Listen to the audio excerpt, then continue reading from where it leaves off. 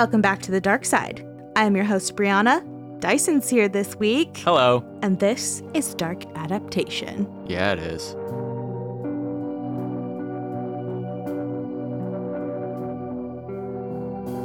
Welcome to episode 12. For those of you who did not listen to episode 11, it's very important to say that Elnaz Hajtamiri is still missing. It has been 60 days, so please keep your eyes out for her, your ears open for any information about her, her abduction, everything. Last week, like I said, in episode 11, we covered this case and delivered all of the information that is currently available. And just make sure you listen to that episode so that you can familiarize yourself with her, her story, and help bring her home. Her family deserves answers. She deserves to have her story told, to be brought home. It's important, so share her picture, everything. We need to bring her home. There's photos of who the police are looking for, too. Get that out there. That's right, yes. Yeah. It's not just about how she was abducted. Previous to her being abducted, she had been attacked viciously. There's photos of the suspects. They're being shared. They're on our social media, Instagram, Twitter, Instagram, Dark Adaptation Podcast, Twitter, Dark Adapt Pod. And you got Check a them Facebook. out. Facebook. Yeah. Facebook is Dark Adaptation Podcast. Go look for her photo. Look for those suspects. Keep your eyes open for them, especially people in the Southern Ontario region. Yeah, really make important. it so they can't hide. Yeah, really important that we share her story, share her picture, get her home. Her family deserves it. Okay. Now, we'll dive into episode 12. It's definitely a different pace from episode 11. This one is old-timey. I'm excited. It's a bit old-timey, governor. This one is a bit old-timey. All right. Oh God, accents are hard. They are hard, love. They are quite difficult to master, like myself. Sure. That's an affirmative statement. Your face. Like, were you unimpressed or did you have gas? I do not concern myself with the opinions of peasants. What other people think of me is none of my business, darling. Oh, I actually like that. So. Thank you. It's from RuPaul. Oh, yeah. Well, you know what, Brianna? Yeah? You better work, bitch. Tell me what's going on. Bring back my girls. Bring back my girls. Bring back my girls. Bring back my girls. Shantae, you stay. And then this week, I'm excited to tell you a story recommended by Steven of Spoils of Horror. Shout out. God damn it. Love Spoils of Horror. Love you, Steven. Love you, Leo. Yep. Love all your episodes except for one of them in particular that's coming up, and I'm not going to listen. Psych, I will, but I'm going to make him loud. listen. And for those who don't know, Dyson is... he loves horror movies, loves supernatural, paranormal, whatever.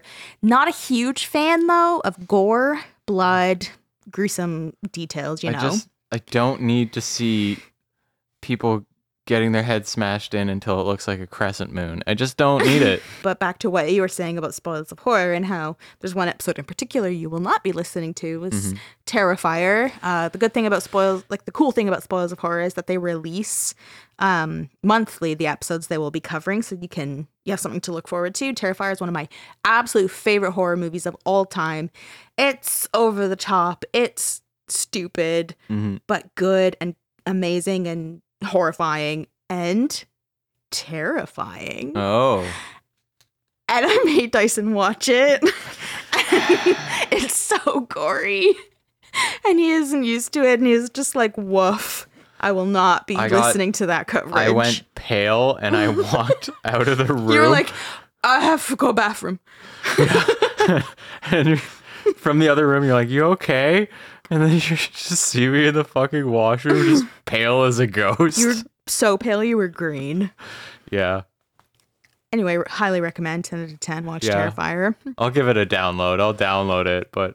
It's okay, that's good. That's good. That's good. Yeah, you'll get the listen, guys. Okay, so this exciting case. You want me to get into it? Get into it. Get into it. 3 women were staying together in the only occupied residence on Smuttynose Island in the Isle of Shoals, 10 miles from the coast of Maine. In the winter, the population was usually 6, but their husbands were stuck on the mainland that night. The 3 women were alone until an intruder entered the home in the middle of the night and beat Karen. When Annette and Marin heard the commotion, they went to investigate, saw the beaten Karen, and dragged her into the bedroom and locked the door. They knew they didn't have long before the intruder would come for them too. Annette escaped through the first floor bedroom window, but the intruder was waiting for her outside and killed her with an axe. Marin tried to rouse Karen, but the killer was at the bedroom door now, trying to break it down. Marin escaped out the window too and fled into the freezing night in bare feet and a nightgown. She heard one final scream from Karen, and then the island went silent. Oh my God. This is the story of the Smuttynose Island axe murders.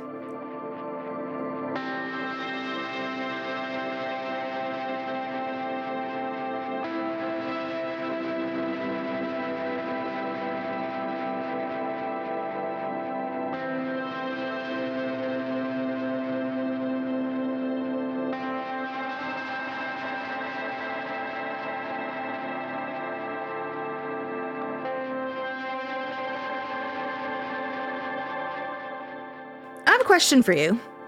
All right, shoot. If April showers bring May flowers, what do May flowers bring? Pilgrims! Ready for some New England history? Yeah. Yeah, I guess I am. Did you love it? I fucking loved it. So I'm sure, because I could see your face, you're like, Smuttynose? What the fuck kind of name is that? Yep. So Smuttynose Island is located off of the New England coast in the United States of America. And it's one of a small group of 9 rocky islands known as the Isle of Shoals. So there's this long stretch of rock to the southeast of Smuttynose Island. And I guess it looks like a smudged or smutty nose. And that's where the island gets its name from. Smudge and smutty are just interchangeable these days, or? Okay, well, the island's been around for a hot minute, you know? So Just like going some back like up smudgy to like magazines. Okay, well, that's what I was going to say. So if I hear smut, that's what I think. Yeah. So I'm like, whatever, smutty. I don't know if that's like soot. If you're in 18 fucking hundred, I don't know. It's filthy. So yeah, Smuttynose Island gets its name because I guess there's a part of it that looks like a gross, dirty ass nose. I don't know. Mm-hmm. So Isle of Shoals is where Smuttynose is located. There's a bunch of islands there. Like I said, New England history. Here we go. I fucking love history, and I'm gonna make all of you love it. The biggest island in the Isle of Shoals is Appledore Island. Today, it has a marine lab and research facility. Very cool. The second biggest island is called Star Island. It's the only island that has a commercial boat service from the mainland because the island is home to the Oceanic Hotel, the Unitarian Universalists Association, and the United Church of Christ. Oh, okay. Which make use of the Gosport House. And the Gosport House is this like 200-year-old chapel. And there's like several other buildings dating back to the original village of Gosport. But yeah, these weird ass churches use it. Okay. I'll let you think of that what you will. Yeah. I didn't research it too much because I did not want to go down a rabbit hole. But just to imagine that these organizations are isolated alone on an island off the coast of mainland. I'm like, okay, what's going on out there? It's a cult. Who said that? Oh, shit. Kobe? Kobe found his voice. His calling is to expose cults. Honestly, if Kobe started talking randomly, I wouldn't be surprised, but I would be a little terrified. I would be neither. Yeah, you'd be excited. I'm so pumped to be like, oh my god, my best friend talks now. Fucking sick. All right, Smuttynose Island. Today, Smuttynose isn't really populated, but there's 2 small historical homes on the island. And one, the main one that everyone knows, is called the Samuel Haley House. And it was once believed to be the oldest structure in Maine. Mm-hmm. I guess saying once believed means it isn't. Did I look up what is? No, I didn't. Oh, okay. Whoops. So, like I said, it's not really populated, but there is a group of volunteer individuals and families. They're actually known as the Stewards of Smuttynose Island. They go to the island, they take care of it, they upkeep those historical homes and the grounds around them, and they rotate week-long shifts on the island to do stuff like maintenance. They greet the visitors, tourists that come, they conduct tours. Yeah. The island is privately owned, and there's no public facilities available. The stewards also maintain a rocky walking trail that leads to this uninhabited part of the island, which today is this bird sanctuary. Of course. What kind of birds are out there? Like, I feel like if it's out to sea, it's off the coast, it's just a bunch of fucking seagulls. It's just all seagulls? when the stewards of Smuttynose Island go, they just all have McDonald's fries. I was gonna say, is this where they all come from when you drop a fry in a parking lot? They just feed them fries. They're like, here, we know this is your fucking crack. It's my fucking crack. Nothing compares to McDonald's fries. There's another cluster of islands. It's a 2-island cluster known as Seavey Island and White Island. And they're a 2-island cluster because they're actually connected by a bridge. But the bridge is only accessible if the tide is low. Otherwise, oh my God, you can't get through that bridge. Wait, does that mean it's underwater most of the time? Oh, well, I don't know. Well, maybe not most of the time. But yeah, it can be. That's wild. So White Island is dominated by the Isle of Shoals Lighthouse, which is this automated lighthouse. I mean, I'm sure back in the day it wasn't, but the island is mostly this lighthouse and the keeper's house, which are owned by the state of New Hampshire. It hosts a coastal weather station, which frequently records sustained hurricane-force winds from nor'easters, coastal storms in the winter. Okay. I just love the word nor'easter. Yeah. And due to the exposed nature of the island, that's why they have that there, because it is off the shore. They have a better chance of like recording these weather phenomena and whatever. Mm-hmm. The lighthouse tower was actually restored in 2005 as a result of the efforts of a group of 7th graders in nearby Northampton, and they're known as the Lighthouse Kids. One dope fucking name. I know, I think it's so cool. Yeah. What did they do think? They just came over and painted it, mopped it up? I think so, yeah. I think that... Power washed it? I hope so, because power washing is... satisfying as fuck. Yeah, I just went somewhere. I transported it in my mind. Yeah, I just thought that was really cute. Yeah, that's nice. So then there's a bunch of other islands. They're really small. They're privately owned. And it just pretty much, for the most part, houses like literally private homes. Yeah. One of those small islands is called Duck Island, and it was once used as a bombing range for the U.S. Navy. Oh, wow. It was sold by the Star Island Corporation to Maine Coast Heritage Trust in 2002 and was transferred to the U.S. Fish and Wildlife Service in 2003. So now, today, it's a wildlife sanctuary that's home to a seal colony, and the island has never supported a human population. Yeah. And the weird thing is, I heard that the seal population fluctuates because occasionally one just hops onto an unexploded ordnance. It's very confusing statistically. You're an idiot.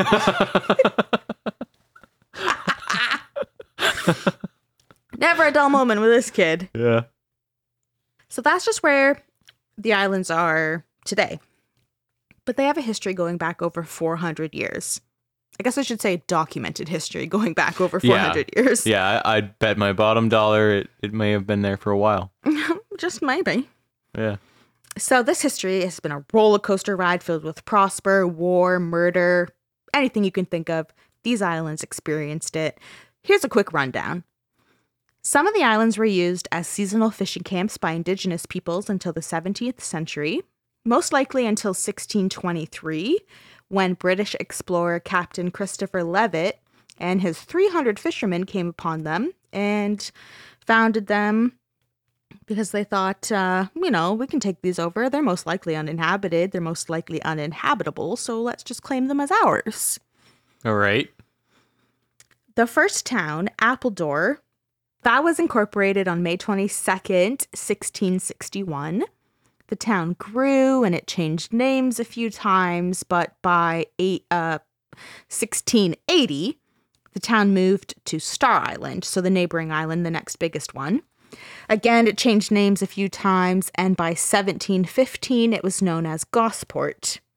Gosport was prosperous until 1778, when most people were forced to evacuate to mainland in New Hampshire because of the Revolutionary War.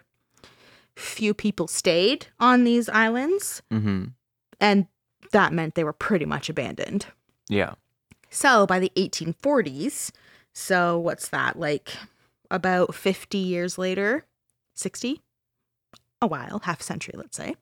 Okay. Thomas Layton, his wife, their two sons, Oscar and Cedric, their daughter Celia, and Thomas's friend Levi Thaxter moved to Appledore Island and opened a popular summer hotel. In its heyday, the Appledore Hotel could accommodate 500 guests and had up to 100 staff in service. Thomas Layton originally pictured the island resort as a sanatorium for quote-unquote invalids due to the cool, health-giving sea air that continually flowed over the Isle of Shoals, but it remained a standard tourist-esque hotel. He never got to decide it was a sanatorium. Yeah. His daughter Celia married Levi Thaxter, and she'd actually go on to become the most popular American female poet of the 19th century. Wow. She hosted an arts community on the island, and she'd hang out with famous artists, musicians, authors like Nathaniel Hawthorne. And today there's a garden named after her on Appledore Island. Very cool. Finally, we arrive in 1873, when the brutal murders of two women occur on the isolated island of Smuttynose. It's still an unfortunate name.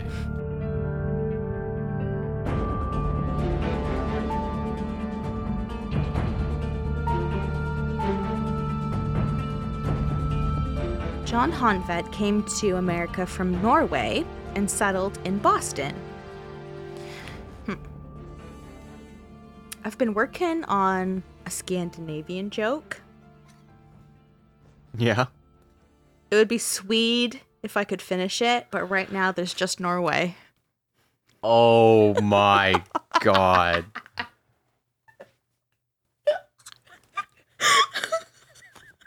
Jesus Christ. I'm really proud of you for that one, actually. Yeah.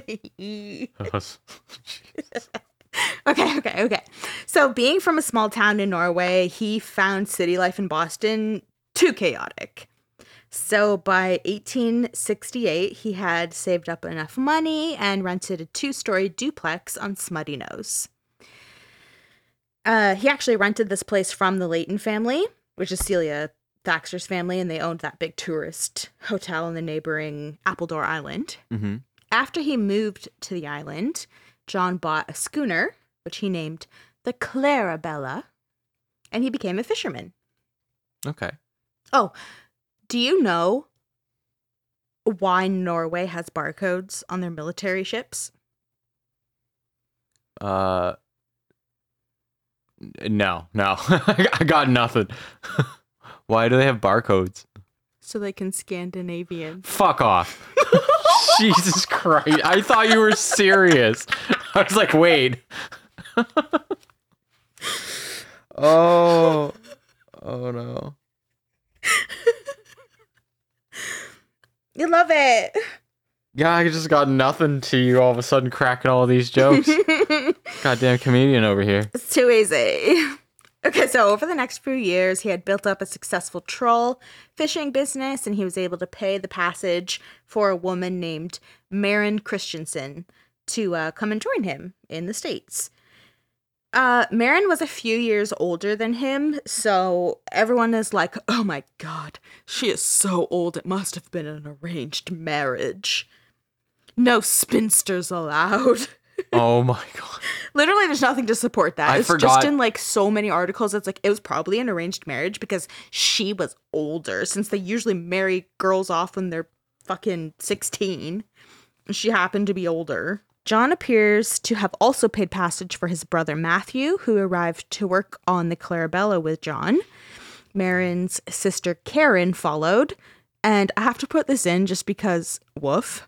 She was described in multiple articles as a dour and homesick woman of 35.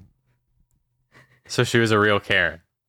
35 isn't even that old. I mean, maybe in 1870s. Maybe they just were just shitting on her because she's just a huge pain in everyone's ass. They're like, fuck's sakes, Karen, it's coming. Oh, God damn it. Jesus Christ. I mean, maybe they had grounds to feel that way since she was a dour and homesick woman. I know we have no justification to say it yet, but I'm still picturing Pig Woman from a few episodes back. But she changed her name to Karen and went to the East Coast Isles.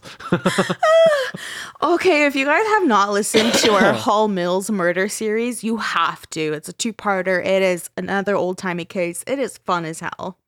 Go and listen to it so you understand what the fuck we're talking about when we say the Pig Woman. That was so fun. That was a good case. Yeah, she's my favorite character. She's great. So, poor Karen. So Yeah. this dour and homesick woman, she got her passage paid, whatever. She came to Smuttynose and she ended up actually finding lodging and work as a maid at the Appledore Hotel. Nice. So one of those neighboring islands with that big hotel run by Celia Thaxter's family.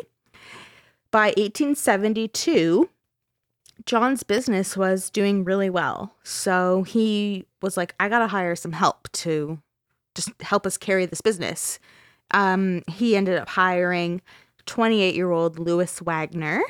He was described as a handsome and brawny, but down and out German fisherman. Oh, so a real Heathcliff.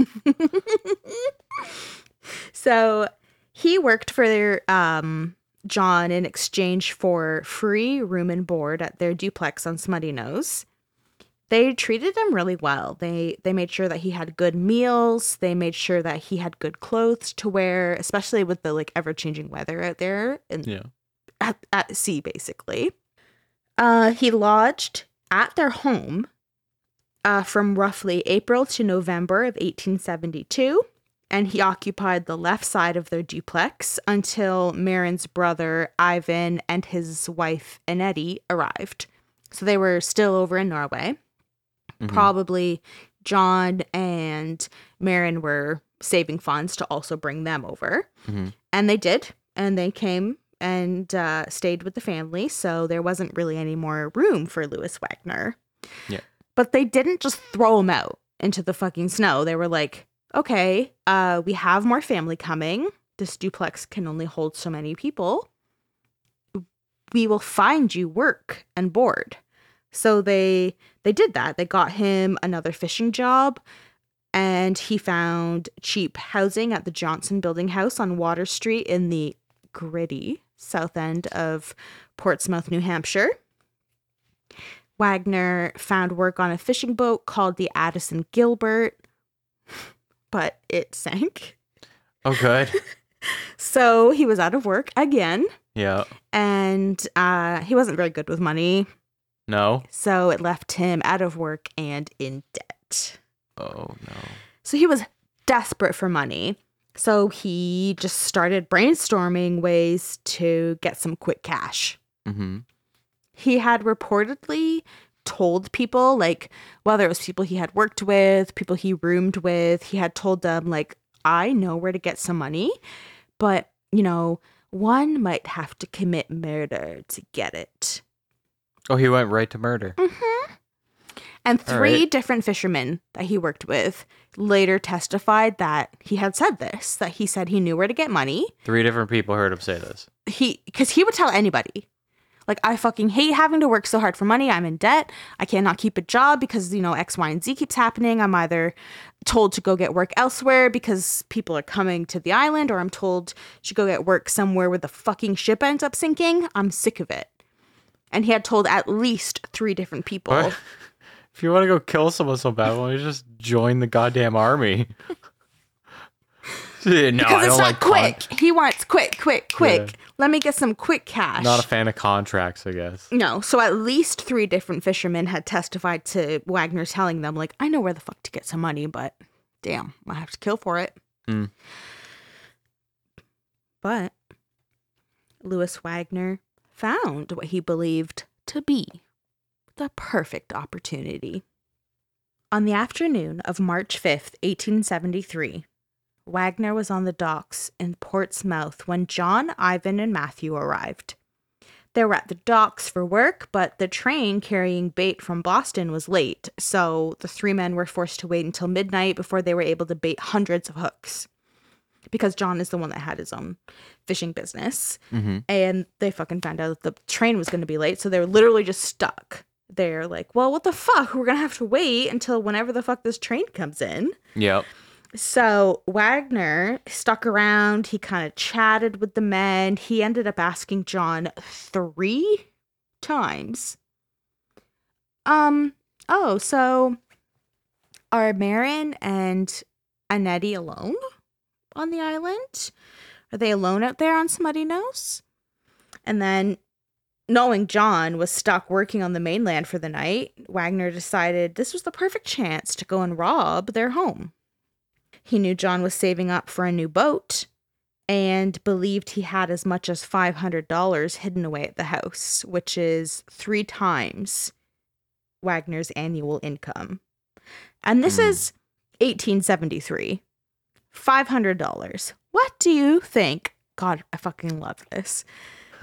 What do you think $500 is today, American? This is American money. I'm gonna go with $15,000. Honestly, not bad. Yeah. It's estimated at $11,714.50. I always tried to go really, really high over. But if you I always rounded undershoot this, it. it's 12,000. So it's really not that bad of a guess. Yeah. So Wagner believed this fucking guy. I've lived on that island with them. I know motherfucker is saving up money for a new boat. Mm-hmm. I believe he has up to $12,000 on that island. So with that, he slipped away from the docks and stole a fishing dory. What's a dory? A fishing dory? Yeah, what's a fishing dory? Honestly, it's like any stereotypical rowboat that you can think of. So like if you picture a rowboat where it's like Buddy is in that seat and he's just using those 2 oars and he's going to town. Yep. A fishing dory is essentially just an old school rowboat. Okay, gotcha. So with luck, he could rob the house while the women were sleeping and be back before anyone suspected anything. Catching the powerful Piscataqua. I am so sorry if I pronounced that wrong. Piscataqua. Okay. Piscataqua? Sorry. So catching that powerful river tide, Mm-hmm. he rode the 10 miles in the darkness to Smuttynose Island to rob the home. So Wagner knew the island and the house well, since he had lived there for a few months. He knew that the 2 women, Marin Honfent and sister-in-law Annette, would be alone. He likely didn't know that Marin's sister Karen was sleeping in the kitchen because she rarely visited, since she would typically lodge at the Appledore Hotel, which is also where she worked. Mm-hmm. So why would she be there? Yeah. It should just be the 2 women alone. It's the middle of the night. They should be sleeping. He should be able to get in and out. Yeah. When Wagner entered the house and Karen woke up, he was surprised. Like, what the fuck is this girl doing sleeping in the kitchen? So he grabbed a chair and he struck her over the head with it so that she couldn't recognize him because he had lived there. So they all knew who the fuck he was. Mm-hmm. So hearing Karen's cries, Marin and Annette ran to her aid and they managed to drag Karen into the bedroom and lock the door behind them. Mm-hmm. But now all 3 women were trapped. So Marin tried to help Karen, who was going in and out of consciousness. But the women feared that the intruder would be back any second. So Annette climbed out the window to escape. But as she left the window and tried to flee into the night, the intruder was outside. It turns out that he had gone outside to retrieve a nearby axe when he saw her making a run for it. Yeah. Marin heard Annette scream, "Lewis!" before he killed her using the axe. Oh, no. Marin tried again to rouse Karen because that's her sister. She's like, "Yo, bitch, get up. Yeah. Get up. We have to go. Like, come on." Yep. She wouldn't wake up, though. So as she was trying to get her, like, conscious, let's go, we got to go, the intruder started to use that axe to try and break into the bedroom door. So he's smashing it down. So she knew, like, fuck, I have to leave. So she fled out the window as well, just like Annette had done. And she just ran for her life. She ran. She was barefoot. She was in the snow and she was only wearing a nightgown. And she just ran as fast as she could into the darkness. Mm-hmm. And then she heard one last scream from Karen, her sister. And then the island went silent. Wagner had murdered her sister with the axe as well. Mm. It didn't stop her. She kept running. She ran and she ran and she found this small place to hide that's under a rock. And she stayed there, motionless, terrified, and hid. With the snow and everything. Freezing cold. They're in the middle of the ocean. It's windy. It's March.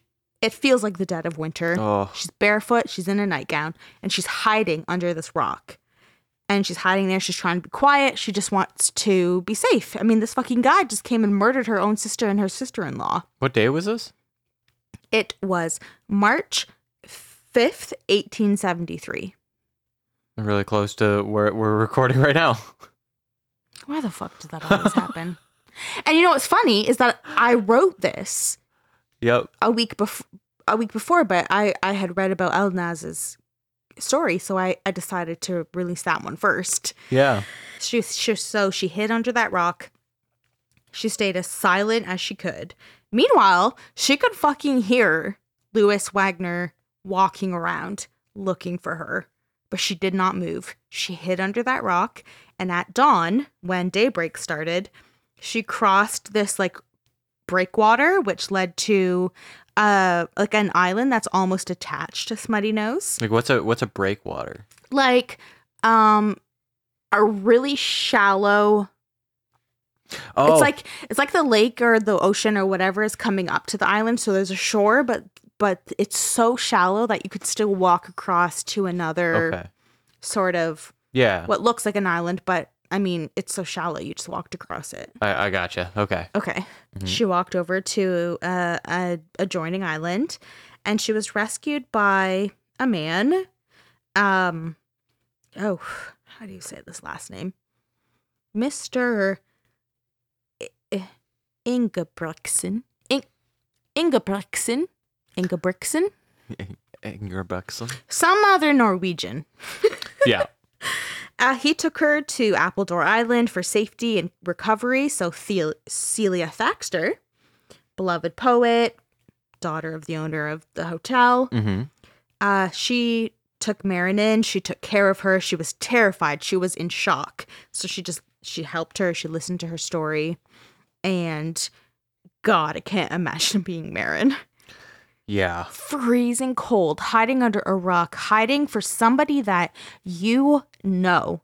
That person lived with you for months, and they were frantically pacing around this island looking for you.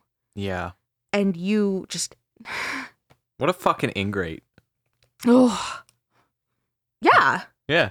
Honestly. Yeah, because they could have just kicked his ass to the curb. Which they didn't, because from the moment they hired him, they were like, look, this guy's under our wing. He's working on our ship. We got to make sure he's clothed right. We got to make sure he eats right. But he can even live in our own fucking house. He gets the whole left side of our home. Yeah. And I mean, if you treat someone that way, there's no way that when you find out the remaining members of your family want to come over to the States and you finally have enough money to bring them, there's no way that as the type of person you are who properly feeds and clothes your employee, that you just throw them to the wind. Yep. You would absolutely say, hey, thank you so much. Which they did. I'm going to help you find more work. Mm-hmm. There's tons of opportunities, housing, whatever. Find your own housing, but here's some work. Yeah, even in today's standard, you wouldn't get that fucking level of care. They would just they would just fire you or not renew a contract and you'd be on your own. Later on, as I talk about this, there is actually a really good point about that, how that standard of treatment is very high. Mm-hmm. Especially it's the 1800s. Yeah. You're an immigrant fisherman. Mm-hmm. And you have all these people around you treating you so well. You're an ingrate. Yeah. You're an ingrate. I'm in debt. Blah, blah, blah, X, Y, and Z. Yeah. I should rob the people that took care of me and gave me a job and kept giving me chances. And brutally murder their family.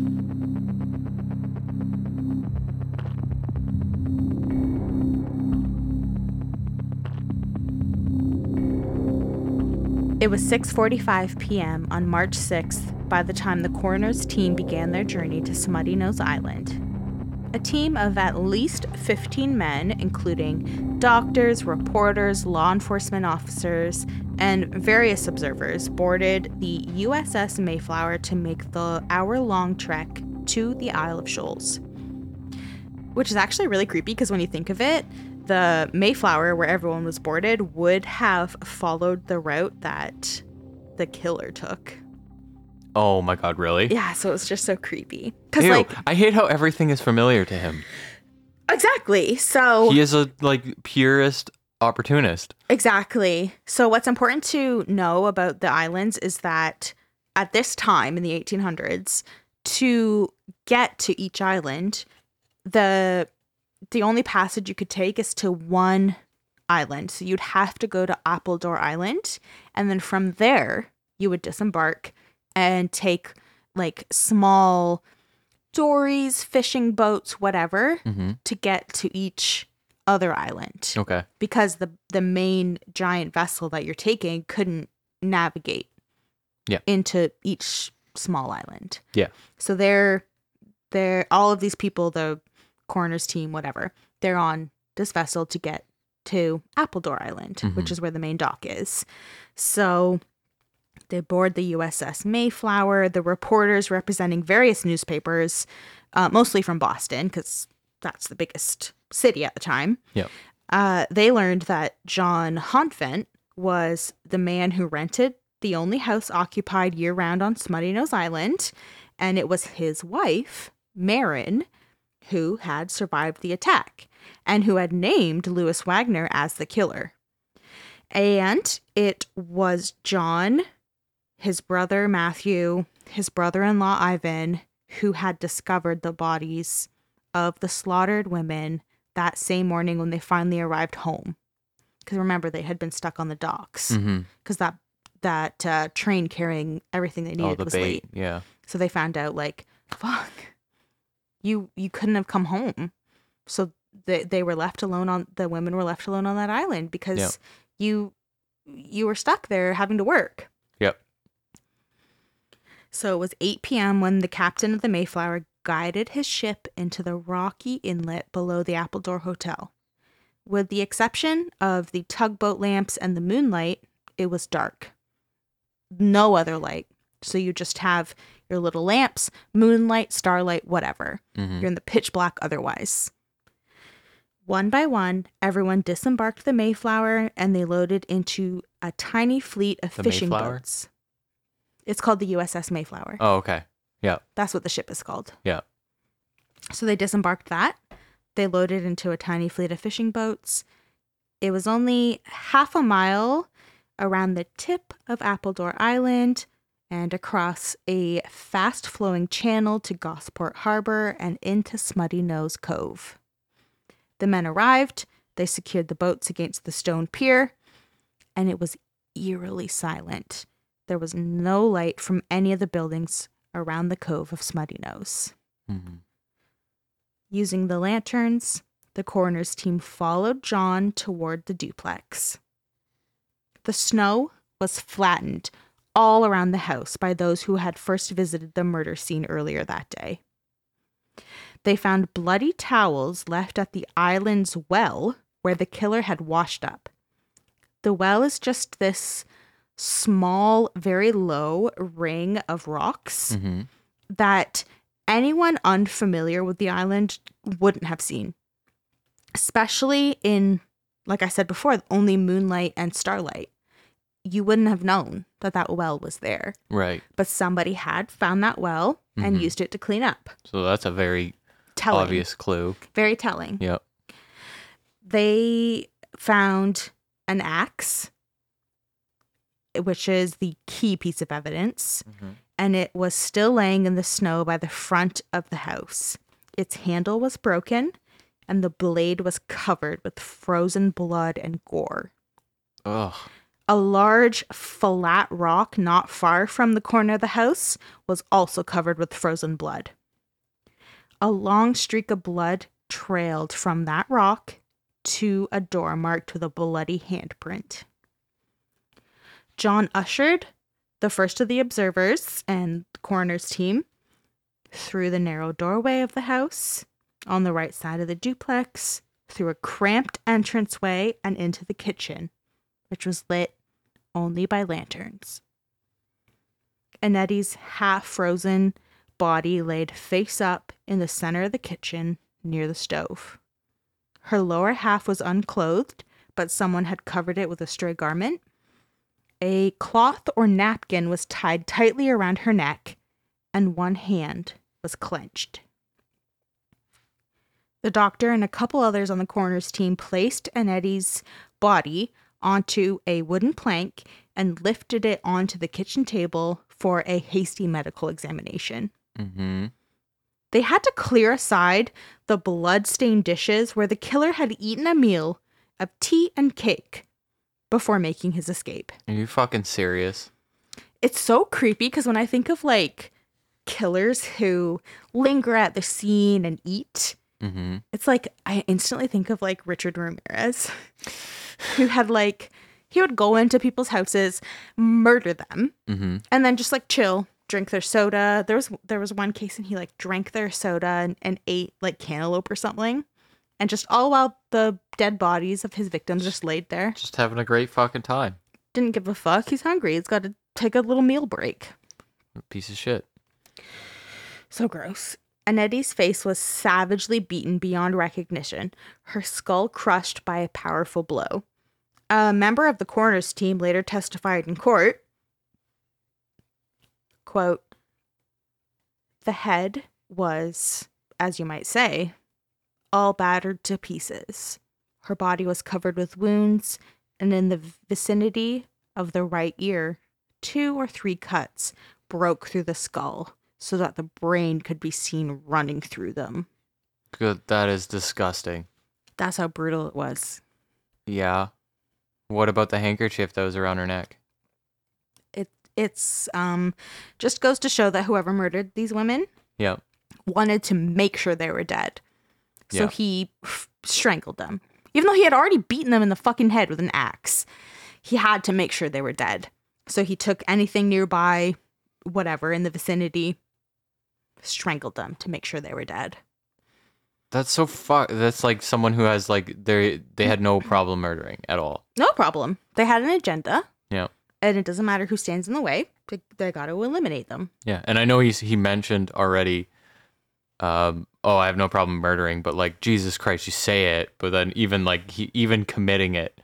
All of the actions above just show how brazen you are. So it's already enough to have murdered 2 women with an axe, let alone to use nearby materials, whether it is a napkin or a scarf or a cloth, whatever, to strangle them. Yep. Let's say he didn't even do that. He didn't even use stray material to further make sure they were dead. he still stuck around long enough to eat their Fucking food. eat, yeah. Yep. Cake. Ugh, Like a tea and cake. celebratory fucking food. It's so creepy. As these women were just in their own home. Like, my God. Yeah, I was gonna say earlier, it went from 0 to a fucking 100 for these women. Oh, it sure did. They were just enjoying their life. Yep. Horrible. And then they were stuck in the room while the killer was outside, and then at one point started just busting down the door with an axe, which is just like nightmare fuel. Right? So like the killer already breaks in. So you think, motherfucker, this guy's in our home. Mm-hmm. So Nettie tries to run out because she's like, okay, I'm gonna fucking make a break for it. I'm going. Not knowing that he was actually outside. Yep. And murdered her. Yep. So then Marin is in the position of like, fuck, my sister is in here. I have to help her. I want to help her. Mm-hmm. Let's go. Wake up, bitch. Let's go. Yeah, let's get the fuck out of here. But Buddy's breaking down the door. So you're like, I have to flee. I got a self-preservation. Let's go. Yeah, what else are you gonna do? So it's scary. either both of you die or one of you dies. Mm-hmm. Well, I mean 2, but you know what I mean. Between sisters, I get it. I get what you're saying. So as the doctors worked and the reporters scribbled in their notepads, the policemen searched the ransacked rooms by lamplight. The only unopened trunk in the house had belonged to Karen. This was the same trunk that had been in the room that Wagner lodged in when he lived with the family. So he most likely knew that I don't have to search that trunk because I lived in this house. I lived in this room. I know that there was nothing of value in that trunk. So meanwhile, he ransacked everything, but this one thing was left untouched. This guy's an idiot. Desperate. Yeah, he's desperate as all hell, but also an idiot. In the other half of the duplex, the officers found Karen. Her body was partially naked and thrust under a bed. A scarf was wrapped so tightly around her neck that her tongue protruded and her eyes bulged. Ew. Her feet were straightened out, completely flat, as if she had been in great agony. Ugh. That's terrible.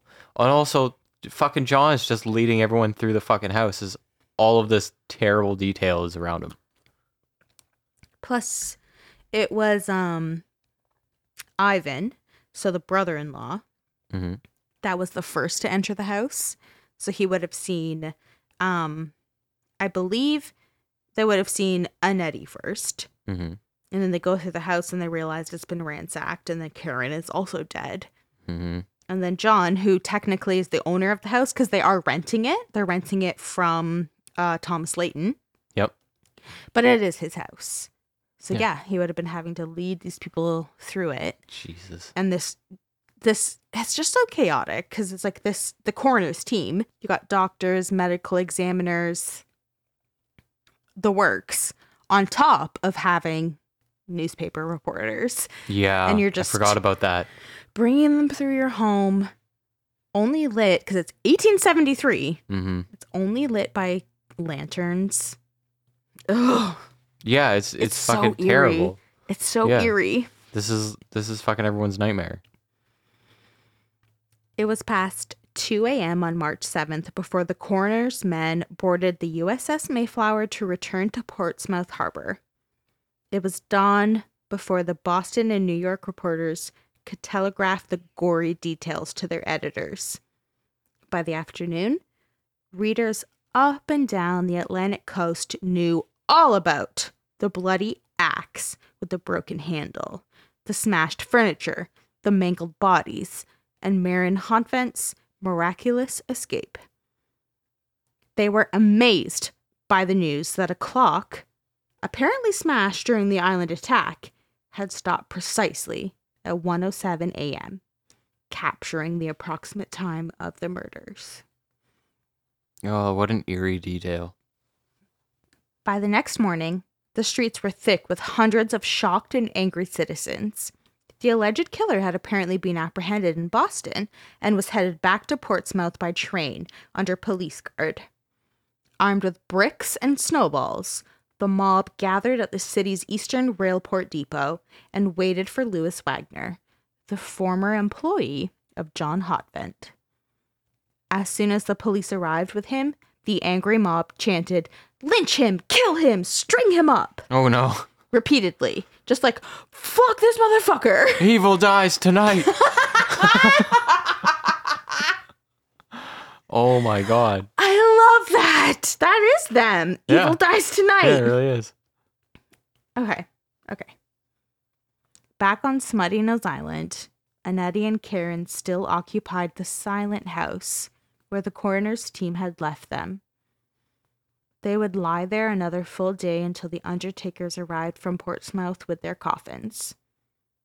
They were later buried side by side in South Cemetery. That's fucking sad. Rest in peace. Yeah, I know this is how it goes, but I hate the fact that like back then like murder victims were just like left in the house for like a day or so. Yeah, they were literally left on the island. Like, okay, well, we'll get to them when they get to them. Yeah, I know. It's like, well, logistics are logistics, but geez, like that fucking sucks. At this time, I mean, remember, we're talking 1873. Mm-hmm. So it is Victorian time.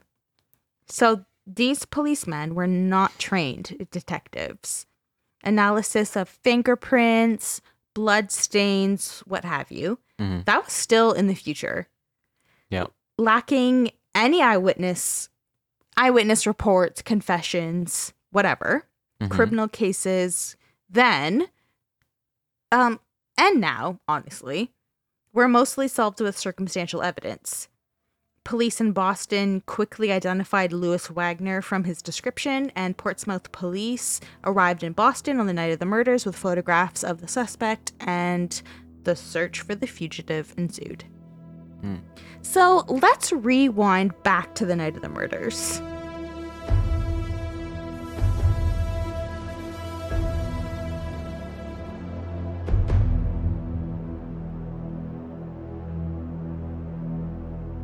After searching in vain for Maren Hotvent and eating a meal of tea and cake, Wagner rode back to the mainland on the morning of March 6th, 1873.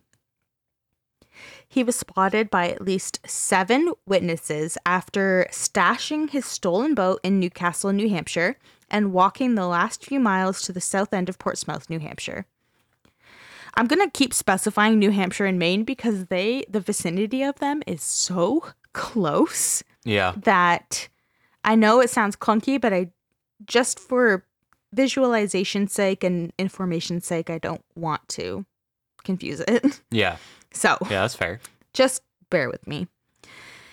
And also, you're welcome. I love context and information. It's important. I need you to be with me. I need you to visualize with me, and you better fucking like it. Okay, motherfucker? Don't complain. Windburned, wild-eyed, cut, and seemingly distracted, Wagner spoke quickly with fellow tenants at the Johnson boarding house where he boarded. Yeah. Where he lived. Although disheveled and groggy from lack of sleep, Wagner decided to hop the morning train to Boston. Penniless the day before, he now miraculously had $16. It's 1873. Still funny to hear. How much do you think $16 was in 1873? I'm gonna go with 110 bucks. That's not even close at all. What is it? Try again. It's not. It's. Oh, I was so far off. I wasn't even close. So what is it? It is $387.79. Yeah, so closer to 400. Yeah. So having no money before all of this, he all of a sudden had nearly $400. $387.79. Which, this is very important, that was the exact amount that was stolen from Smuttynose Island the night before. Yeah. Very important. Yeah. So he really does drive home. He had $0 to his name. Nothing. Because he was in debt. It was like negative money to his name. Yep. Motherfucker all of a sudden has all this money. Mm-hmm. And there's this huge time frame where you're unaccounted for. In Boston, he shaved, he bought new clothes and boots, and was again broke. Again. Because he's obviously dog shit with money. Yeah, exactly. I bought new boots and I shaved, which you're going to have to do anyway. It wasn't Again. just that. He like went to like these clothing stores, whatever. Motherfucker spent all of that money. And then he stopped into the Browns boarding house in the city's North End, which he had previously been to before, where the landlady was like, what the fuck is going on here? Mm-hmm. So as he's just making his rounds through Boston, living his best life, Boston police quickly spotted him and they brought him into the station house. When he was arrested, he never asked, yo, why are you guys taking me into the police station? Like, what's going on here? Why are you guys apprehending me? He was just immediately like, fair enough. Yep. Fair enough. Okay. You know what? Yeah, I am bad with money, and I did steal the money I'm bad with. Yeah. Also, the moitus. Moitus. Yeah. So after, like whatever the fuck comes with being incarcerated, all of the questioning, being held, whatever. So after a night in jail, the prisoner was sent back to Portsmouth, New Hampshire under police escort, where a lynch mob was waiting for him. Oh my God. They're a character on their own to me. Oh, in this story, like the lynch mob is like an individual character. At the end of the day, they're the ones who are like, yo, this makes no fucking sense. What the fuck happened? Yep. So, officers Thomas Entwistle and Frank Johnson had to protect Wagner from this angry mob. Shitty detail. Because, like I said before, they were armed with bats, snowballs. They're ready to go. Snowballs is very important. It was mentioned in every article I read. They had snowballs. There was a little bit of ice in that. There was a giant chunk of ice right in the middle. So that when you bean him in the head, it's perfect. Yeah. So he was sent from Portsmouth, New Hampshire, to South Berwick, Maine, where he was actually arraigned. And then from there, he went to Saco, Maine, and then traveled more to Portland, Maine, and finally to Alfred, Maine, where the trial was to take place. Mm-hmm.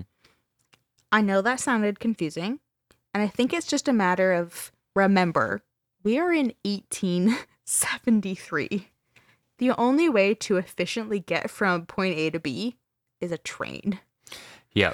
So I think he was on a train, and God knows when they, leave station and arrive. Yep. I think it was a matter of, okay, we finally left. We have to stop, though, for the night and wherever. Yeah. I think traveling was just totally different. Yeah, like, what are you going to do, a horse and buggy? Which would have taken 4 times as long, I'm sure. Yeah, and you still would have had to stop at all those places. Yep. So he finally arrived in Alfred, Maine, where the trial was to take place. Hundreds of curious citizens were allowed to observe him in his cell. Like he was a fucking zoo spectacle. Yeah, I was not ready for you to say in his cell. Yeah, no, he was just like, he was in his fucking cell. He was there to stay because he's waiting for trial. And people were allowed to just come in and be like, is that Louis Wagner? You did it, you little bitch. Just tell me.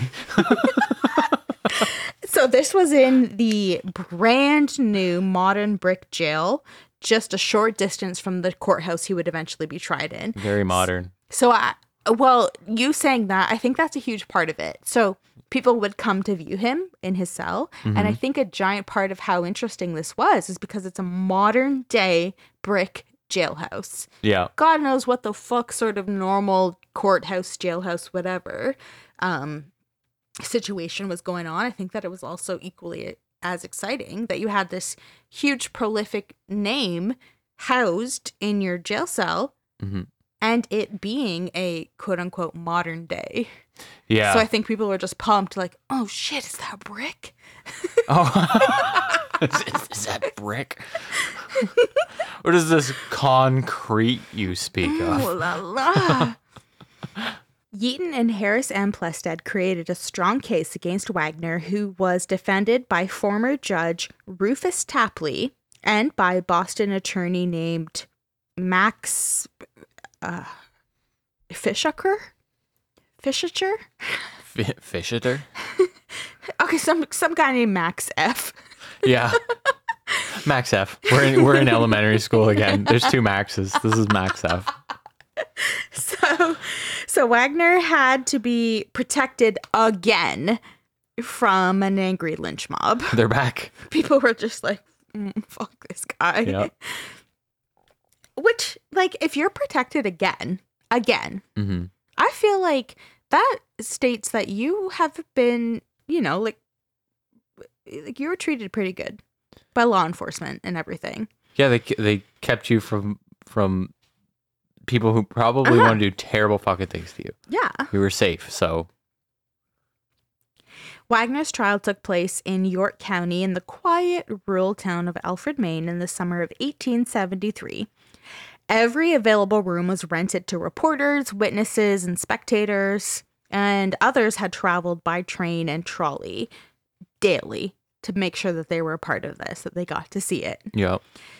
Prosecutors lined up a quote-unquote hailstorm of evidence in a circumstantial case featuring over 40 witnesses. Having nothing except Wagner's alibi, his defense attorneys argued, and without success, that the Smuttynose Island was not in the jurisdiction of York County. So they attempted to move the trial. So they're taking the derailment route. Yeah, and like just grasping at straws. Like, we have fucking nothing, so let's try and derail this, push and by saying, what? Why are we doing this? They have no jurisdiction. Mm-hmm. It didn't work. Yeah. And there was a clerk of York County Court that later testified that Smuttynose Island is in the jurisdiction of Maine. Mm-hmm. So don't even fucking try that. So they just slapped that down. Yeah, they were like, nice try, but no. Yeah. We understand you have to try this, but no. Immediately no. Immediately no. I'm telling you, I've seen what I had to see and immediately no. So the trial lasted 9 days, and it was so popular that, like, for people in the area, like farmers, whatever, they would just drop whatever they were doing to go to the courthouse and see this. Yeah, they're like, oh, what do I want to do? Shovel shit off the barn floor, or do I want to go see a free fucking murder? entertainment? A fucking murder trial. The biggest one. I mean, at the end of the day, it was all up and down the coast. People were reporting on this. Like, they were like, let's fucking go. Yeah, they're like, you know what? I have about... I've got about... Come through! I've got about 8 hours until my train delivery of fish bait shows up, so I might as well go check this out. Exactly. Yeah. And not only that, whereas it was so popular that like hardworking individuals were like, I don't fucking care, I'm dropping everything. There was like a giant group, like dozens of these young ladies that would, just like pack their own lunches and go to the courthouse in order to view the allegedly brawny and handsome Louis Wagner. You're fucking kidding. So that they could just be all there and be all like poised and it get his attention. The same way that women would do in like the 70s with like Ted Bundy and shit. Yeah, which I never understood, because every time I've seen those fucking things, I've looked at it, I'm like, that's an objectively, at best, it's an objectively like average looking dude. Right? And even at the end of the day, if like you for some reason caught the eye of this person, like what the fuck is gonna come of that? What do you hope comes of that? Because Jesus Christ, like you're all right, you set up a date on Tinder and the first thing out of his mouth was, I brutally murdered people. And you're good with it. Yeah. That's more or less what that boils down to. You're like, that's fine. It's fine. Yeah. I don't care that at the end of the day, the prosecution presented over 40 witnesses. I don't care about that. And at the end of the day, Louis Wagner, the man that women are there to essentially oogle. I don't care that you had ogle. Okay. Learn something new every day. I don't care that at the end of the day, I'm here to ogle you, Louis Wagner, and how your defense team has literally zero witnesses to dispute what everyone else is saying. Literally zero. I'm here with my packed lunch, and I'm proud to have your eye. The picture's coming to me now, and it's really funny. So at this part of the trial, we get into key witnesses, the case against him, and how the prosecution's main objective was to say, yo, this fucking guy's motive was straight up that he was poor. He was penniless. He was behind on his rent. He had no money to his name. He was jealous of his former employer, John. Mm-hmm. He did it. And there was just this plethora of evidence that showed Buddy did it. Okay? Yeah. You're guilty. Yeah. Are you ready to hear the incredibly long list of reasons that he did it? Yeah. Let's go. So the main one, the most important one, is even though she did not see his face, Maren Hanfen immediately named Wagner as the killer when she was rescued by Ingebrigtsen. That fucking guy. Yep. And as soon as she was rescued, she said, Louis Wagner did it. And she never changed her story. She testified that she heard her sister-in-law, Annette, scream Louis Wagner's name as he struck her with the axe. If even one person had seen him in the 11 hours that he was missing, then it could have attributed to her story having reasonable doubt. But nobody saw him. So the fact that immediately she said, no, it was Louis Wagner. He did it. I heard my sister-in-law scream his name. Mm-hmm. It was him. He had also lived with the family for months, and he intimately knew the house, the family, the island, everything. Mm-hmm. He knew exactly how to navigate it. And remember when I said that he had wandered around the island looking for Maren, left all of these footprints around, and there were these size 11 boot prints. Well, he had a size 11 shoe. Huh. Perfectly fits. Yeah, and in the words of the defense, what a weird coinkydink. Louis knew that John, Matthew, and Ivan would have to remain in Portsmouth on the night of the murders because their train was late. So he knew that they would be on the mainland for God knows how long because they would have had to finish their job. Yeah, he just happened to all of a sudden appear in John's life again out of nowhere right before his family is brutally murdered. Exactly. And speaking of John, he actually testified that he told Louis Wagner that the women were alone on the island. And at some point he had told Louis Wagner that he was saving up money to buy a new schooner, that he was saving up to $500, which is like that nearly $12,000 in today's money. That sucks too, because like this guy's gone through so much shit already, like having to go tour the goddamn house with reporters and police. Everyone. And now he's also got like shit. I wish I didn't tell that guy that exactly that these women were. But like, why would you ever have defenseless. thought that in the moment? Like, it's a guy you took care of. You, like I said in the beginning, you made sure he was clothed properly. You made sure he had good meals. You let him live in your home. You gave him a job. And even when you were like, okay, I'm bringing more family over, so there's no room for you, I will help you find a job. I will help you find whatever you need to be on your feet. Yeah. That's the guy that does you wrong. Yeah. It must be incredibly Such a traumatic. fucking stab in the back from such an absolute piece of shit. So talking about John and Matthew and Ivan, how they were on the docks that night waiting for their delivery to come. Louis Wagner had agreed when talking to them that he would return and help them bait the trolls that would eventually arrive, but he didn't return, and no one knew where he went. So John had actually gone and searched the docks, searched the area all around to see where the fuck he was so that he could come and help them, which he agreed he would do. Yeah. And he couldn't find him.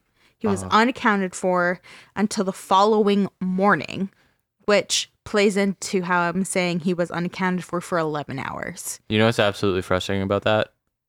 I bet they offered to pay him. Oh, probably. They were like, yo, just like stick with us. Help us with this job. It fucking sucks that this train is delayed. We have no choice but to be here because at the end of the day, it's my livelihood. Yep. You're here. You're chilling. You say you're going to help. Thank you. I need it. Mm-hmm. So on top of him being unaccounted for, so John's looking for him and he can't fucking find him anywhere. He was missing for those 11 hours, which is where it comes into play with what I was saying. And he was last seen in Portsmouth Bar at about 7:30 p.m. on the night of the murders. And not one witness could support his alibi or testify to his whereabouts during that 11-hour period. Yep. So the last time on record that he has seen is 7:30 p.m. Yeah. A fishing dory that Wagner had used previously was reported missing from Pickering's Wharf at 8:30 p.m. And it, miraculously reappeared abandoned a few miles away the following morning. Yeah. Which lines up with his 11 hours of being unaccounted for. Yep. The thole pins of the dory had recently been replaced, but they were now worn out as if someone had rowed heavily in the boat for the last few hours. It's all piling up so terribly.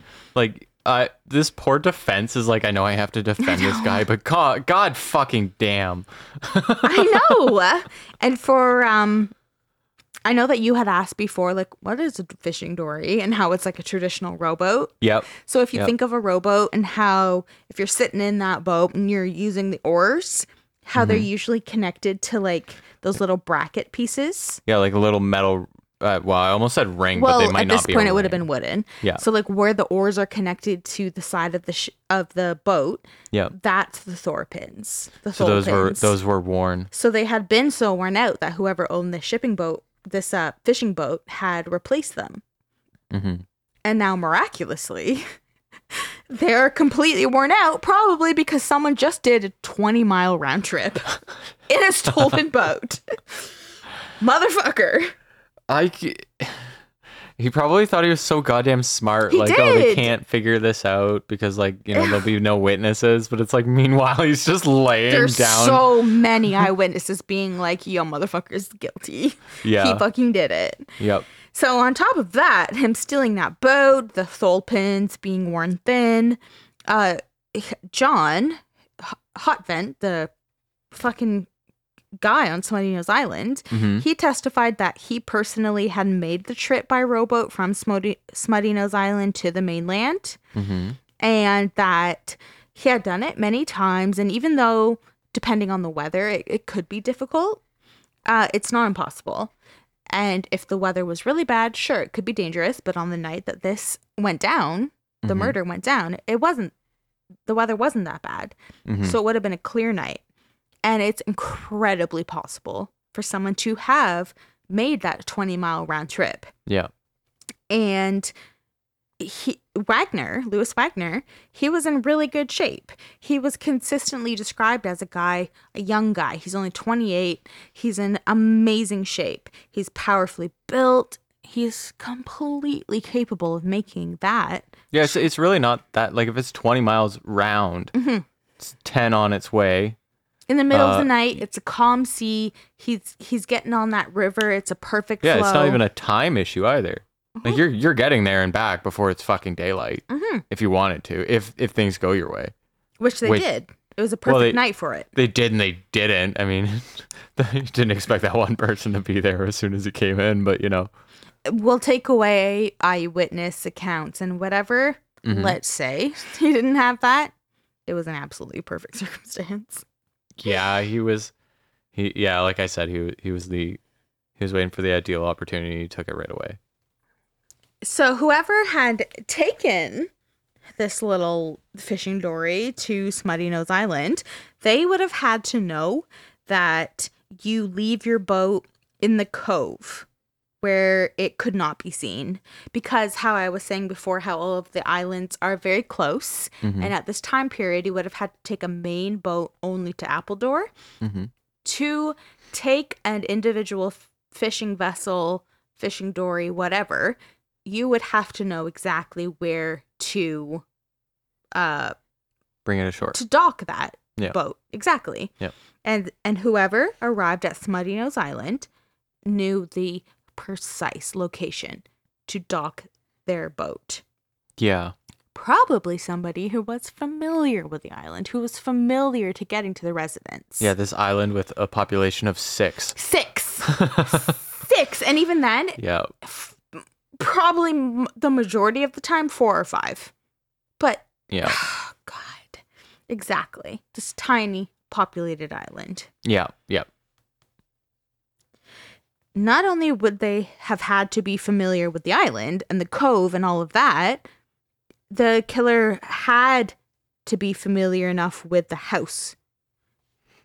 They had to be familiar with the house to walk through it, to know exactly what lanterns to light, the oil lamps to light, to pull down the shades, to make tea, to eat their cake, and then return to the mainland.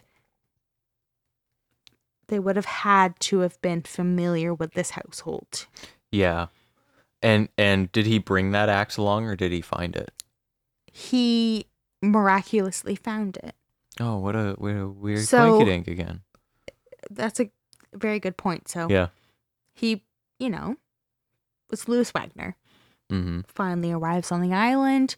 He knows, okay, the Honvent house, I'm going to break into it. I know there's $500 at least.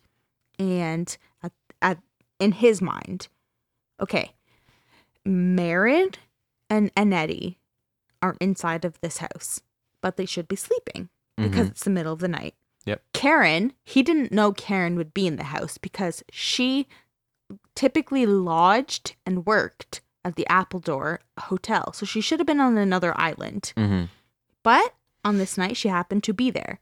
So he broke into the house. Fuck! Karen is literally sleeping in the kitchen. Yep. And it disrupted all of his plans. Yeah. Can't go room to room when someone's sleeping in the fucking kitchen. Mm-hmm. Yep. But his plan was, I'll get into this fucking house and I'll be able to sneak through each room because I know this house. I know the room I used to sleep in and I know all of the secret places. Mm-hmm. But it was immediately thrown off. Yep. And he immediately went to murder. Yes. Yeah. Right away. He's like, oh, shit, I'll be right back. I'm going to get an axe. Which, if we think about the people that testified against him, it was never above him. He was always like, if I have to, I don't care. Yeah, he really relished in the idea that he could just simply murder someone and solve all his debt issues. And thinking about how when the coroner's team finally got there and John was leading them through the house, how there was that one trunk that was not opened. Yeah. And it was the one trunk that happened to be in the room that he boarded in. Mm-hmm. God knows how many times he opened that. He would know, like, oh, fuck, there's nothing in here. Like, why bother? Yep. The rest of the house is ransacked. Meanwhile, the one trunk you were completely familiar with isn't even touched. Yep. Everything's all folded nicely in there. Yep. Lid's closed. Pretty suspicious. Yeah. And then, thinking about how whoever came to the island, there was the bloody towels that were left around the well. Mm-hmm. And the well was like a pretty low ring of just stones. Yeah. Where it's the 1800s. There's no light. The only light that you would have had is by lantern or the fucking moon and stars. Yeah. And in this case, it's just him on the island. Yeah, he just wandered outside and went right to the well. And he happened to just go there and like clean himself up. Like, it's a pretty telling detail that whoever is on the island knows exactly where that well is. Yeah. A figure dressed like Wagner was seen at Little Harbor in Newcastle by a series of witnesses around 6:45 the following morning. He was reportedly disheveled and his pants were wet and they were covered in ice. He seemed to be getting his bearings as he made his way onto the mainland. And then he began walking toward Portsmouth. And one witness that saw him, like, coming aboard the mainland and heading towards Portsmouth, Mm-hmm. one witness was actually like, oh, fuck, I know exactly who that is. Like, he knew him by name. He knew that was Louis Wagner. He's seen him a million times. He fucking knew. Never good when you just committed a murder, you get into a public setting, and everyone's immediately thinking, what fucking happened to this guy? I know him. I've seen him a million times. Oh my God, Lewis, what happened? Yeah, isn't that odd? I'm immediately looking for answers as to why he looks like this. Exactly. And on top of that, so he's been spotted. People fucking know him by name. He's trying to inconspicuously make his way through town. And he comes upon this, what's described as a washed out bridge. So he doesn't want to have to stand there and wait for the ferry to come so that he can get to, point A to B. So he decides, shit, I'm just going to try my best and cross this. Oh, no. I'll just, it's easy. I'll just get across it. Yeah, it doesn't work that way. No. You can't just get across it. So he's like, oh shit. I see you two. There's two guys. And he's like, I have this like random piece of wood. If I just like kind of lay on it, can you help me like get across this washed out area? And they do. They help him get across it. Yeah. But of course they remember. Yeah. They helped a guy get across this bridge on a fucking piece of wood. Yep. And they later testified in court like, oh, the exact guy that you're describing, we did come across him in the early morning and we helped him because why not? Yeah. We didn't know he committed murder. We just thought he was fucking weird. So and we remembered him vividly. Well, it doesn't help him. It helps everyone else in saying, oh, buddy, we can place you. Because we have these two people who are like, yeah, it was weird, but we helped him because why not? Yeah. And so he does that, gets across, and he's like, okay, well, where else am I supposed to go? I guess to where I'm boarding. So Ann Johnson, which is his landlady at the boarding house that he's staying at, she was like, yeah, he did uncharacteristically not spend the night. So uncharacteristically. Every single night, he's fucking here. Except for that one night. He's here in his bed, which it's in a room that he shares with multiple roommates. Oh my God. And later on, each of those roommates were like, nah, he wasn't fucking there. So she's like, yeah, he uncharacteristic. Later on, she's like, yeah, Wagner uncharacteristically did not spend the night in his room on the night that those murders happened. And she's up. She's up at the ass crack of dawn because she's a good landlady. And she realizes, oh, shit, what's that over there? Oh, that's Wagner. That's Louis Wagner. He's approaching the boarding house at 7 a.m. Approaching like he was not here. And so she testified that when he did finally show up, he was agitated, he was windburned, his clothes were wet, they were covered in ice, they were spotted with blood, and his hands were like badly scratched and blistered. Sorry, it was the wandering up covered in blood part that just makes me go like, are you even trying at this point? It honestly gets so much worse. So, like I said, he shared a room with other people who had said like, no, he like wasn't here, which they did later testify to, saying like, no, like we do share a room with him, but he did not spend the night in this room with us. And he said, oh, are my roommates telling you that I wasn't in the room with them?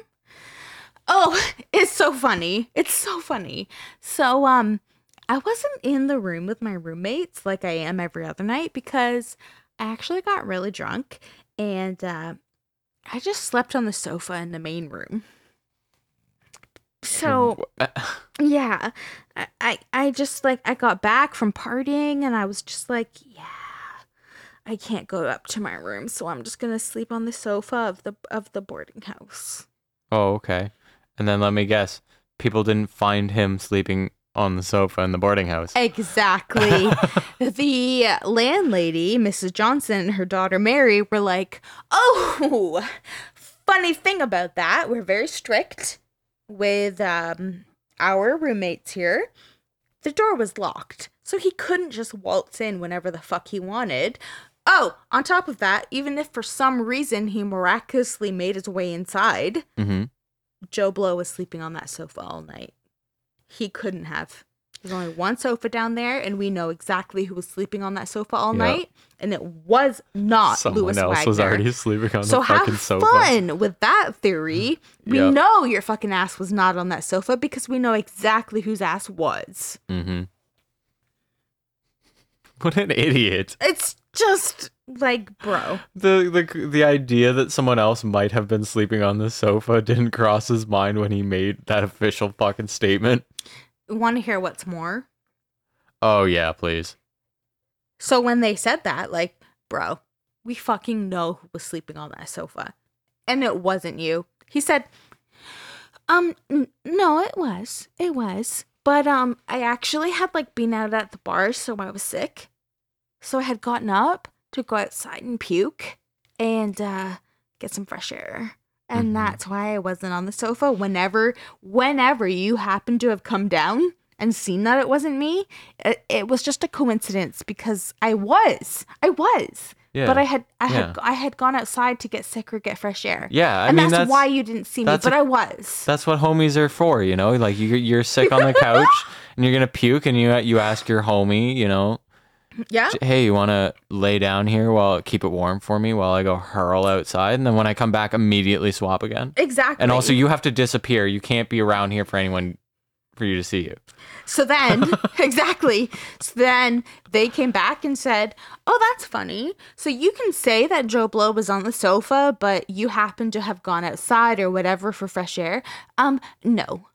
Standard protocol says we lock those doors so that nobody can come in or out because there is a curfew. You want to stay in this fucking boarding house? You follow the rules. So that door was locked. Yeah. And you did not come and go as you pleased. Yep. So that's fucking out the window. I love it. So,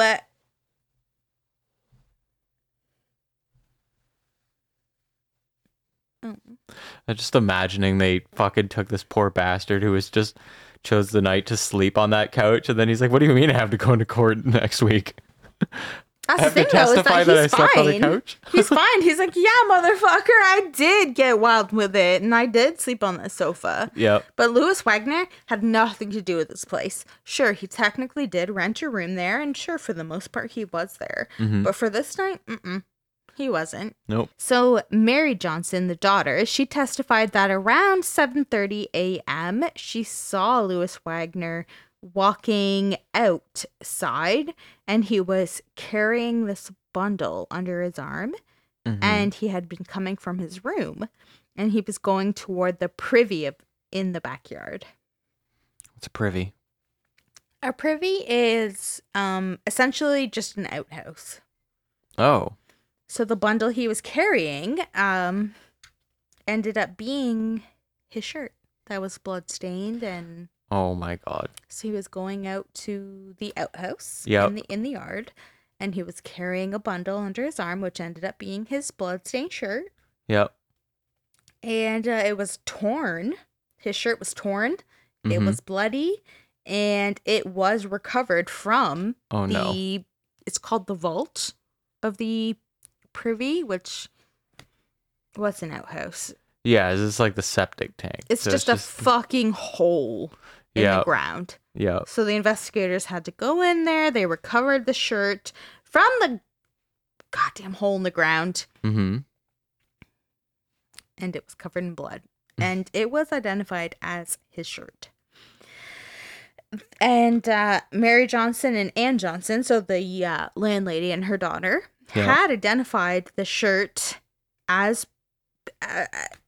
belonging to Louis Wagner, and not only belonging to him, it was a shirt that they knew offhand. It was a shirt that they regularly mended, that they regularly laundered.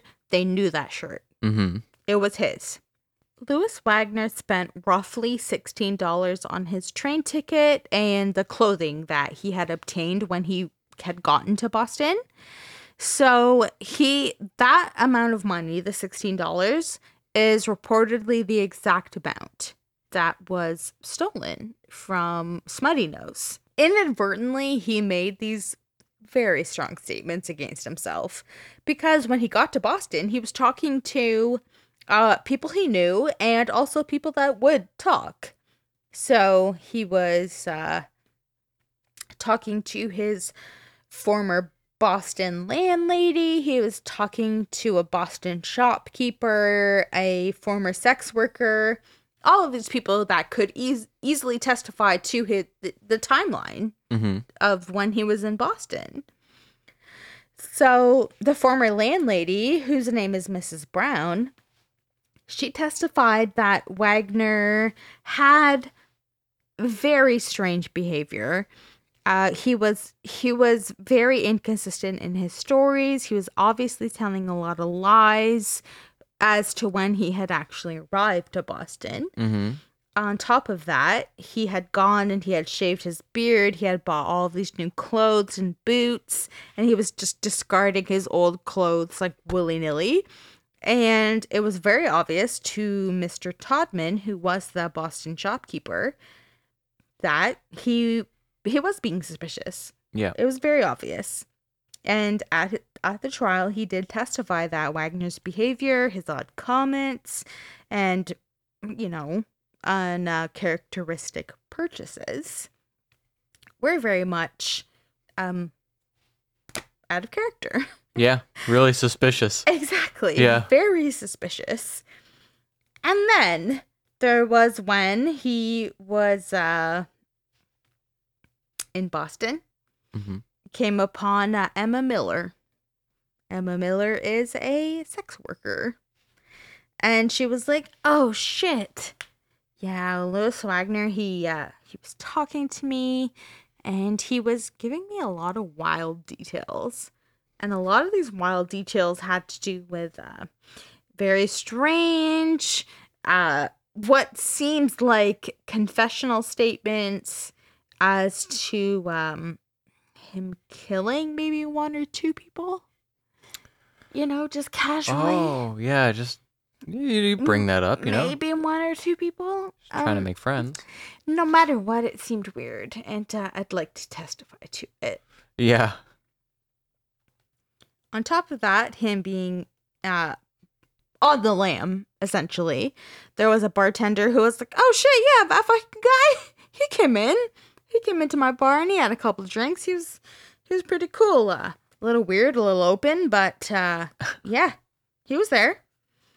And then when the Boston police had finally arrested him, when they arrested him, he had no questions, actions, anything towards his arrest, towards his capture. He was not questioning why he was being arrested.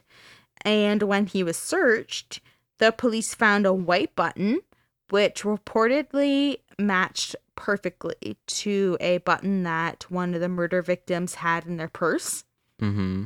So, I mean, yeah, places him at the scene. Yeah, that's pretty much the nail in the coffin right there.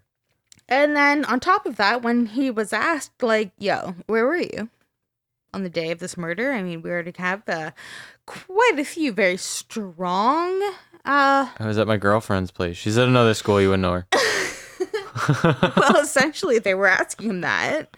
And, he did not have a good answer. He would give vague ones like, oh, yeah, at that time, I was downtown. And, I don't know where I was, though, but I was there. And they'd be like, okay, who are you with? And he'd be like, oh, I was with somebody that I was supposed to be working with, and they had come to the dock, and we were supposed to, like, be baiting trolls and everything with them, but, oh, shit, the fishing boat they were with? Yeah, I don't know their names.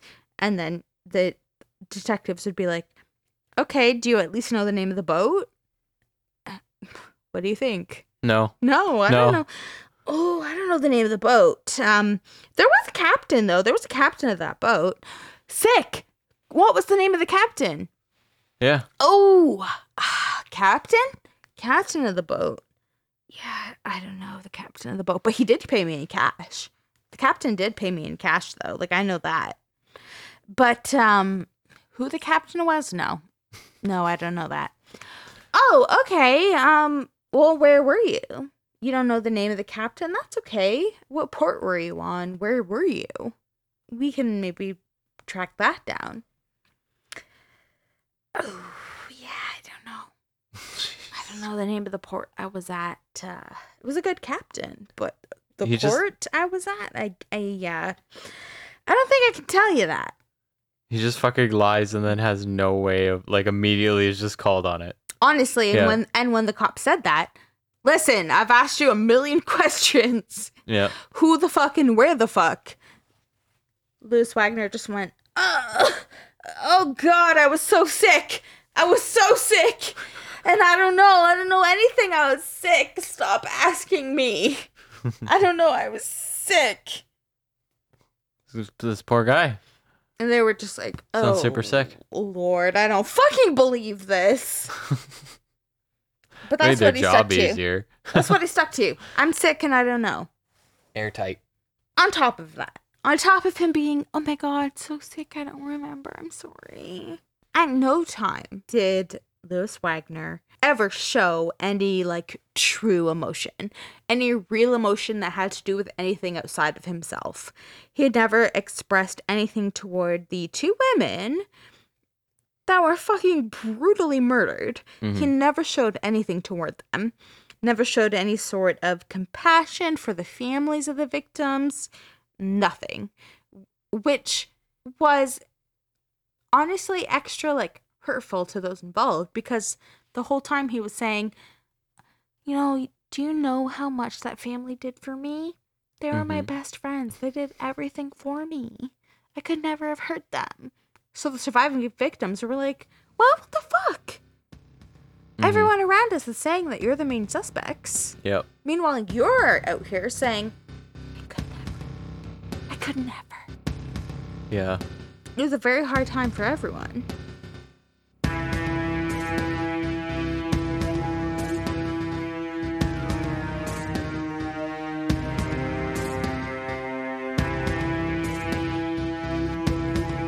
In June 1873, the jury of 12 white men from rural Maine took less than an hour to render a guilty verdict, which meant the death sentence.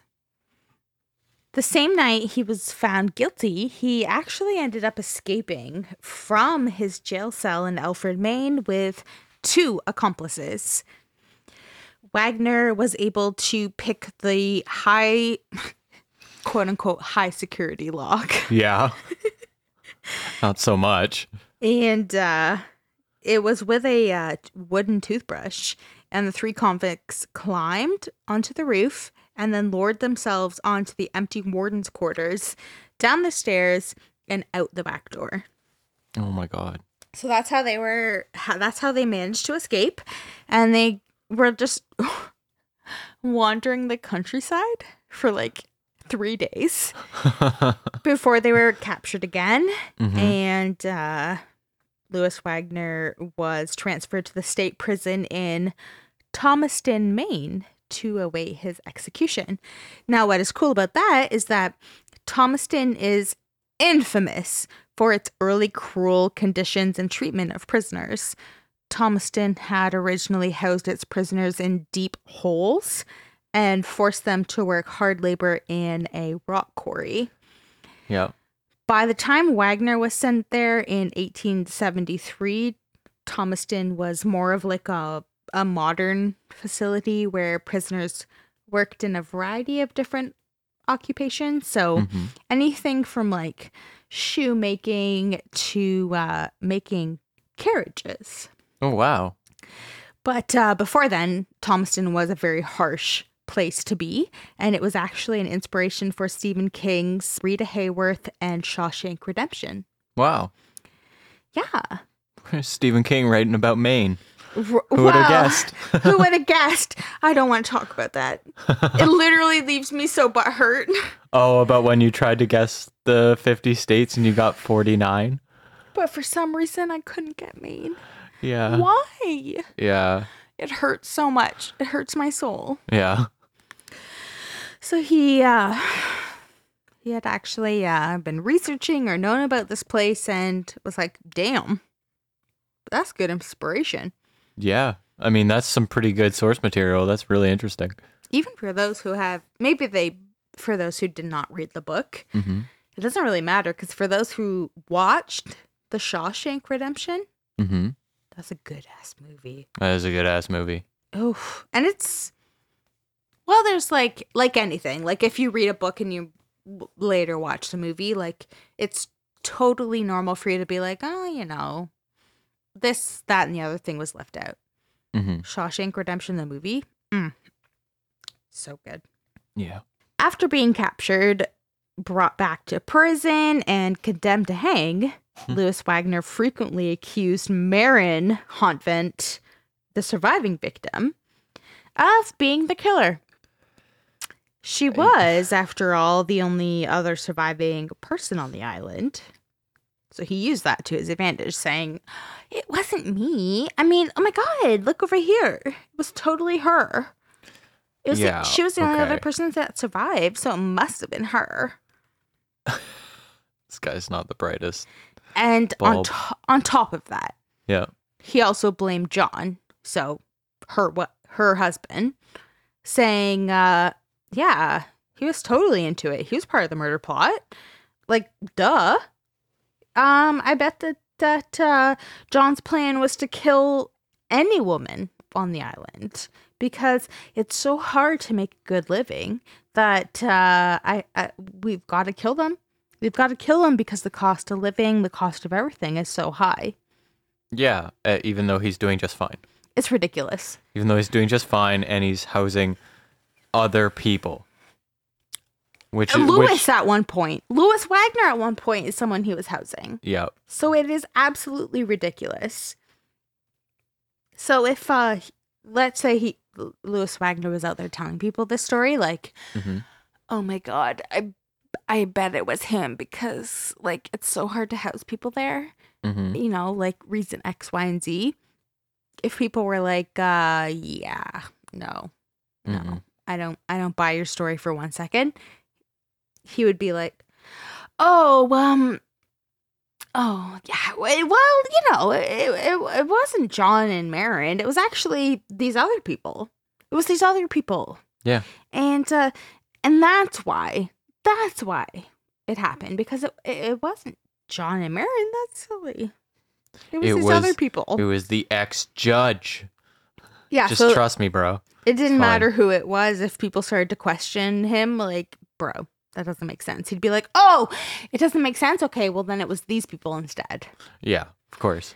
So during this whole time where he had gone through his hearing and was found guilty and was, you know, giving people X, Y, and Z up for the actual murderer, during the whole time that he was sort of fighting for himself as not a guilty party in the murder, Maine was actually on the verge of abolishing capital punishment. So his attorney was working tirelessly to prevent his execution. Louis Wagner, had actually ended up befriending another 28-year-old murderer. Okay. So essentially like him 2.0. Yeah. He befriended him, and they were both on death row. And his name was John True Gordon. And the two men were described as model prisoners. Wagner carried his Bible around with him everywhere he went. He professed to be reborn. Oh, classic. Old faithful right there. He had his Bible. He was like, oh, I'm reborn.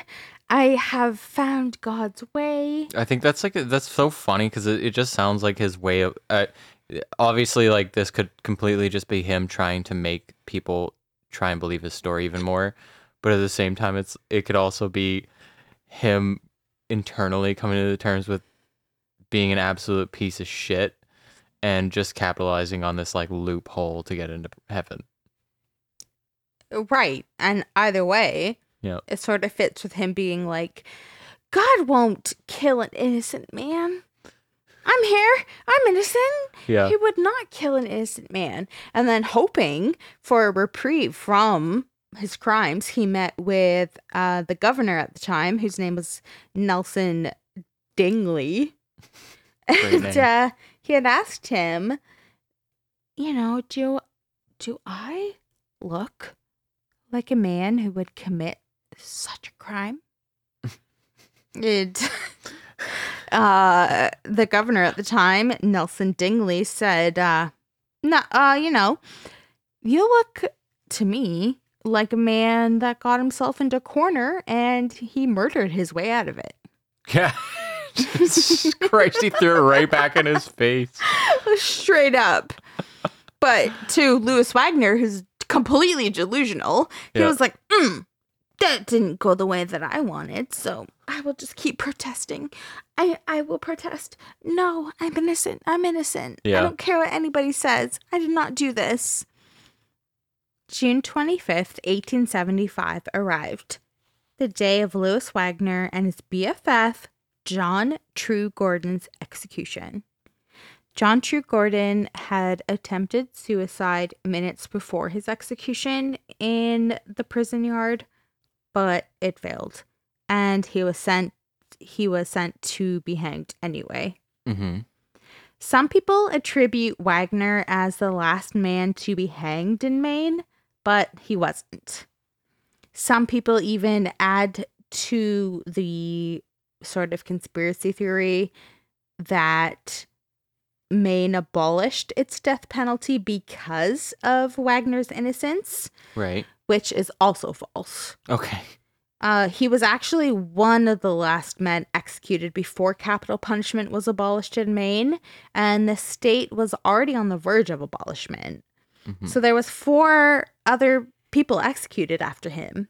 The abolishment of the death penalty had nothing to do with him, but people sort of take that as like, oh my God, he was an innocent man, and they abolished the death penalty because of it. Yeah. Which wasn't the case. They had already been working on it, and he was sentenced to death because he was fucking guilty. And how fucking gross that all these people were like, oh, he was innocent, to like feed their own theory, which is completely baseless. Which actually leads into this part of like how the proclamations he made about being innocent and having nothing to do with it, they right up until the end of it. At the end of his life, where he was hung, and until that moment, he said, "Oh, I didn't have anything to do with it." Mm-hmm. They helped sort of lead to rumors and help create these theories that he was innocent, and to this day, they allow for these rumors and these theories that someone else had actually murdered the women and it wasn't him. And to this day, people still believe it. That's ridiculous. The main theory that people abide by is the fact that he was convicted on circumstantial evidence. Really? Which to me is just like a major eye roll, because circumstantial evidence, it's just evidence that is essentially inferred. Right. So you didn't directly see it. Yeah, circumstantial evidence still includes someone yelling his name right before being murdered, docking at the only place that people who would be familiar with the island would dock, talking to John in advance, telling multiple people how easy murder would be to get rich again, or get out of debt. Like all the things you listed, just before. Yes. Yeah. The opposite to circumstantial evidence is direct evidence, which means whoever's involved directly with their own eyes and is capable of testifying can say, yo, I saw this person pull the trigger, or I saw this, that, or the other thing. Yeah. So for the most part, crimes are convicted. Imagine hearing that he wandered to his boarding room with blood on his clothes, no alibi for the entire night, and going, no, that's circumstantial. I don't want to hear about it. Another theory is that, maybe it was someone else on the island. So someone else could have made their way to the island that night, but nobody reported seeing anything.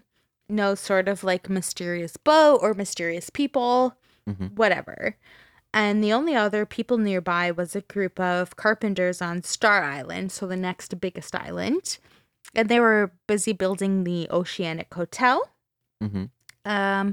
When Marin had finally ran from her hiding place under that rock, she had actually heard them on Star Island, like hammering away, building the hotel. And she had waved at them, being like, yo, hi, here I am. And they just kind of like waved back because they had no fucking idea what was going on over there. They didn't know that she had literally been hiding all night for her life. Yep. And on top of that, afterward, the police were obviously like, so you guys were on Star Island that night, right? Your whole crew here, anything off? Yeah. You notice anything weird? And they were all like, nope. We were all here. We were all working. No one disappeared. No one was gone. It was just us. We were just working hard doing our fucking job. Yep. So it wasn't anybody else. No. The last theory that was presented was the Marin deathbed confession. So at some point, there was this printed article in 1876 that reported that a woman who was formerly on Smuttynose Island, they confessed on their deathbed to having killed their own sister and their own sister-in-law with an axe. Okay. But the story was false. It was quickly proved to be false, and it was believed to be a hoax perpetrated by an opponent of the death penalty in Maine. And like I had mentioned before, they were already working on abolishing the death penalty. So it's believed that potentially this article that was leaked was by someone who was trying to hammer home the fact that abolishing the death penalty is needed. Right. In the grossest way possible. And when you think about it, how this article says, oh, you know, like I did kill my own sister and my own sister-in-law. That only leaves one person, which is Marin.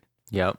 And the deathbed confession holds zero water because she was still alive when this published, because it was 1876, which is only 1 year after Lewis would have been sentenced to death. Oh my God. So it was 1 year after. And meanwhile, the bitch is like, oh my God. Hi. I'm still fucking alive, and I've said zero about this. That's brutal. So she was still alive and healthy when this fucking article just appeared out of nowhere, suggesting she killed someone. And it's not like she was like on her deathbed. Like she literally, up until this point, would live for another decade. Like she wasn't on her deathbed. Yeah.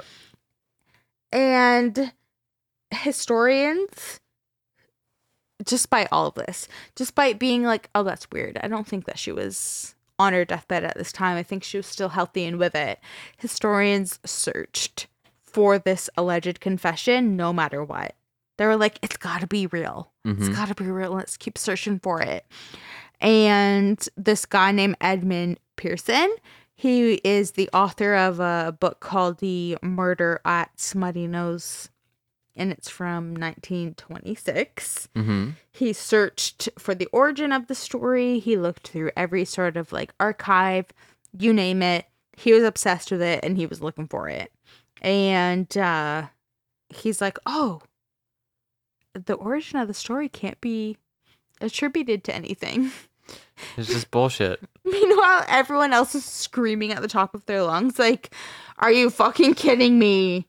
It comes from Louis Wagner himself, who would take any story he could, would take any excuse he could, everything, and say, it wasn't me, it was this person. It wasn't me, it was this circumstance. Everything like that. Yeah. And going back through, like, court testimony, court transcripts, all of that. Mm-hmm. It's fucking him. It's Louis Wagner that creates these bizarre theories that for some reason people fixate on and waste their whole life writing these theories in books. Yeah.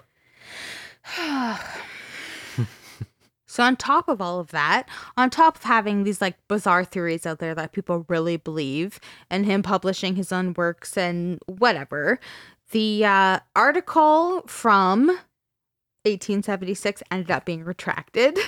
Yeah. They were like, oh shit, we got no grounds for this. We should fire whoever wrote it. And even though that happened, even though it was retracted, there is still some people who think like, no, I'm sure there was still weight to this. And I think that the wrong people were tried. And there's a bunch of people that should be absolutely acquitted of the crime. I fucking can't stand people who like believe something's true, and then when it's proven false, they just refuse and rest on their laurels that like 100% this is still true. It's like, in the face of it getting retracted, it coming from the fucking perpetrator of the crime, like, fuck off. Honestly. Yeah. And in talking about this with like the random theories that come up and people saying like, oh, but you know, like I heard this and I heard that, and it perpetuating in the media.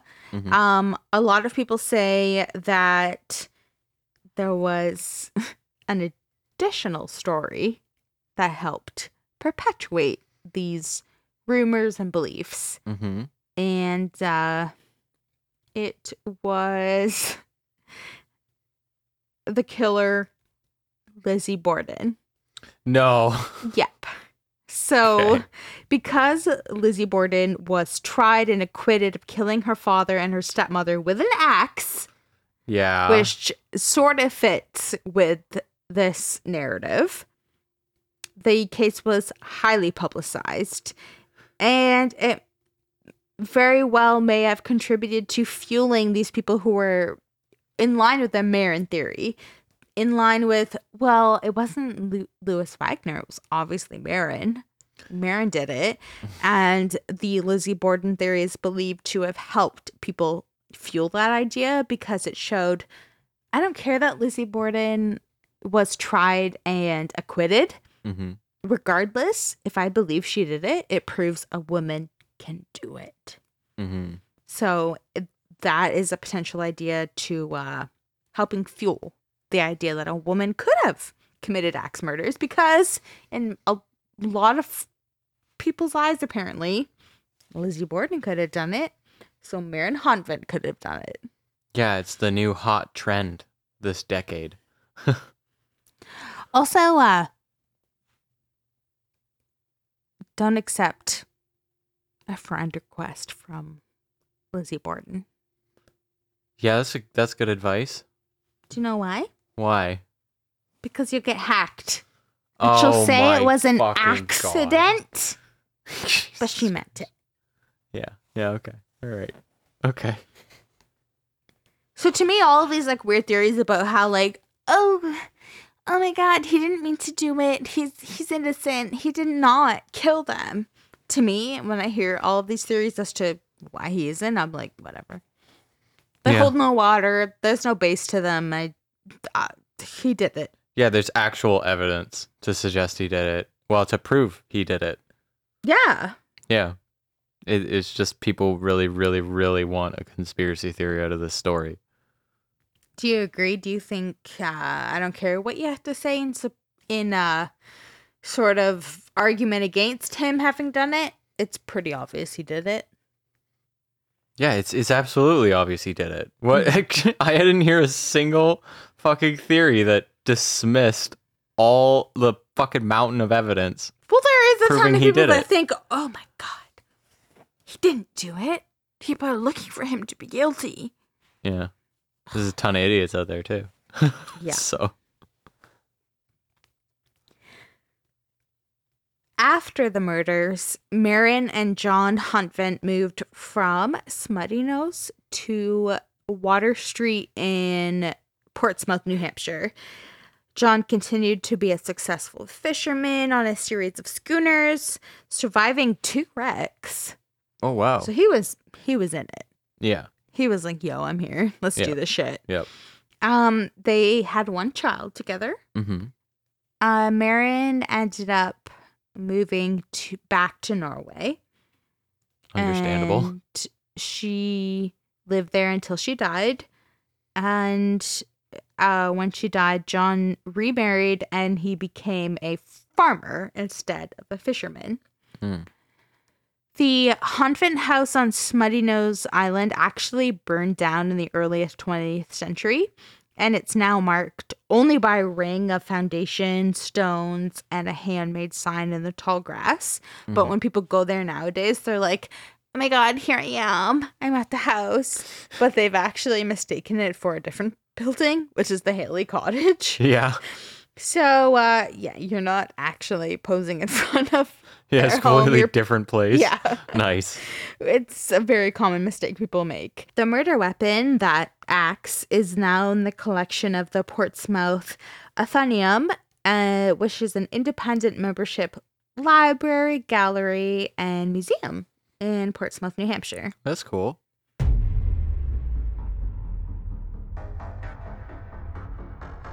Now, I must ask you a question. Okay. Did you enjoy this old-timey case? I did enjoy this old-timey case. Do you love it? Yeah, I really love it. And also, because we've been to a prison that's one of the oldest in Canada, but ballpark around the same time and stuff. Like, I was really putting myself there the whole story. Mm-hmm. It was really cool. And also, like, the whole landscape and stuff is similar to images that we've seen in Canada. So I thought it was really kind of engrossing. I thought it was really interesting. Yeah, it's fun to be able to kind of place yourself in the atmosphere. Yeah. Well done. Thank Good you. job. Thank you. It's so hard to research these old-timey cases. Yeah, you really brought me there. I'm glad. You took me there. That's my plan. Thanks. You. Thank you, everyone, for tuning in to this week's episode on the Smuttynose Murders. Make sure you rate and subscribe to the show. Follow us on Instagram at Dark Adaptation Podcast. Follow us on Twitter, Dark Adapt Pod. Like us on Facebook, and be sure to share the show. Thank you, Stephen and Leo from Spoils of Horror, for sharing our promo in your recent episode, Never Hike Alone. Everyone, go and listen to Spoils of Horror right now. They're my favorite. Yeah, she's not lying. I fucking love those guys. Yeah. Thank you, everyone, for your kind words, your support, encouragement, everything. Yeah. We'll catch you on the dark side. Stay sharp, everyone.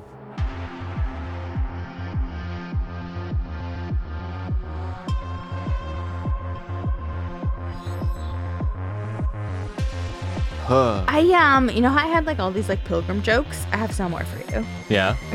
Okay. What kind of music did the Pilgrims like? What? Plymouth Rock. Oh my God. I love it. Why did the Pilgrims' pants keep falling down? Why? Because the belt buckle was on his hat.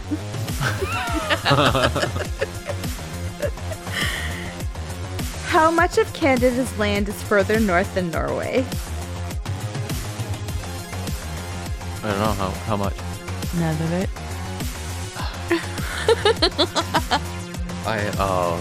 Knock knock. Who's there? Mary.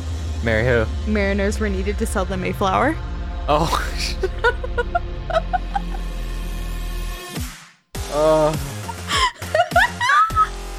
Are there more? No, that's all. Oh my God. Those are the best of the best. I can't take any more.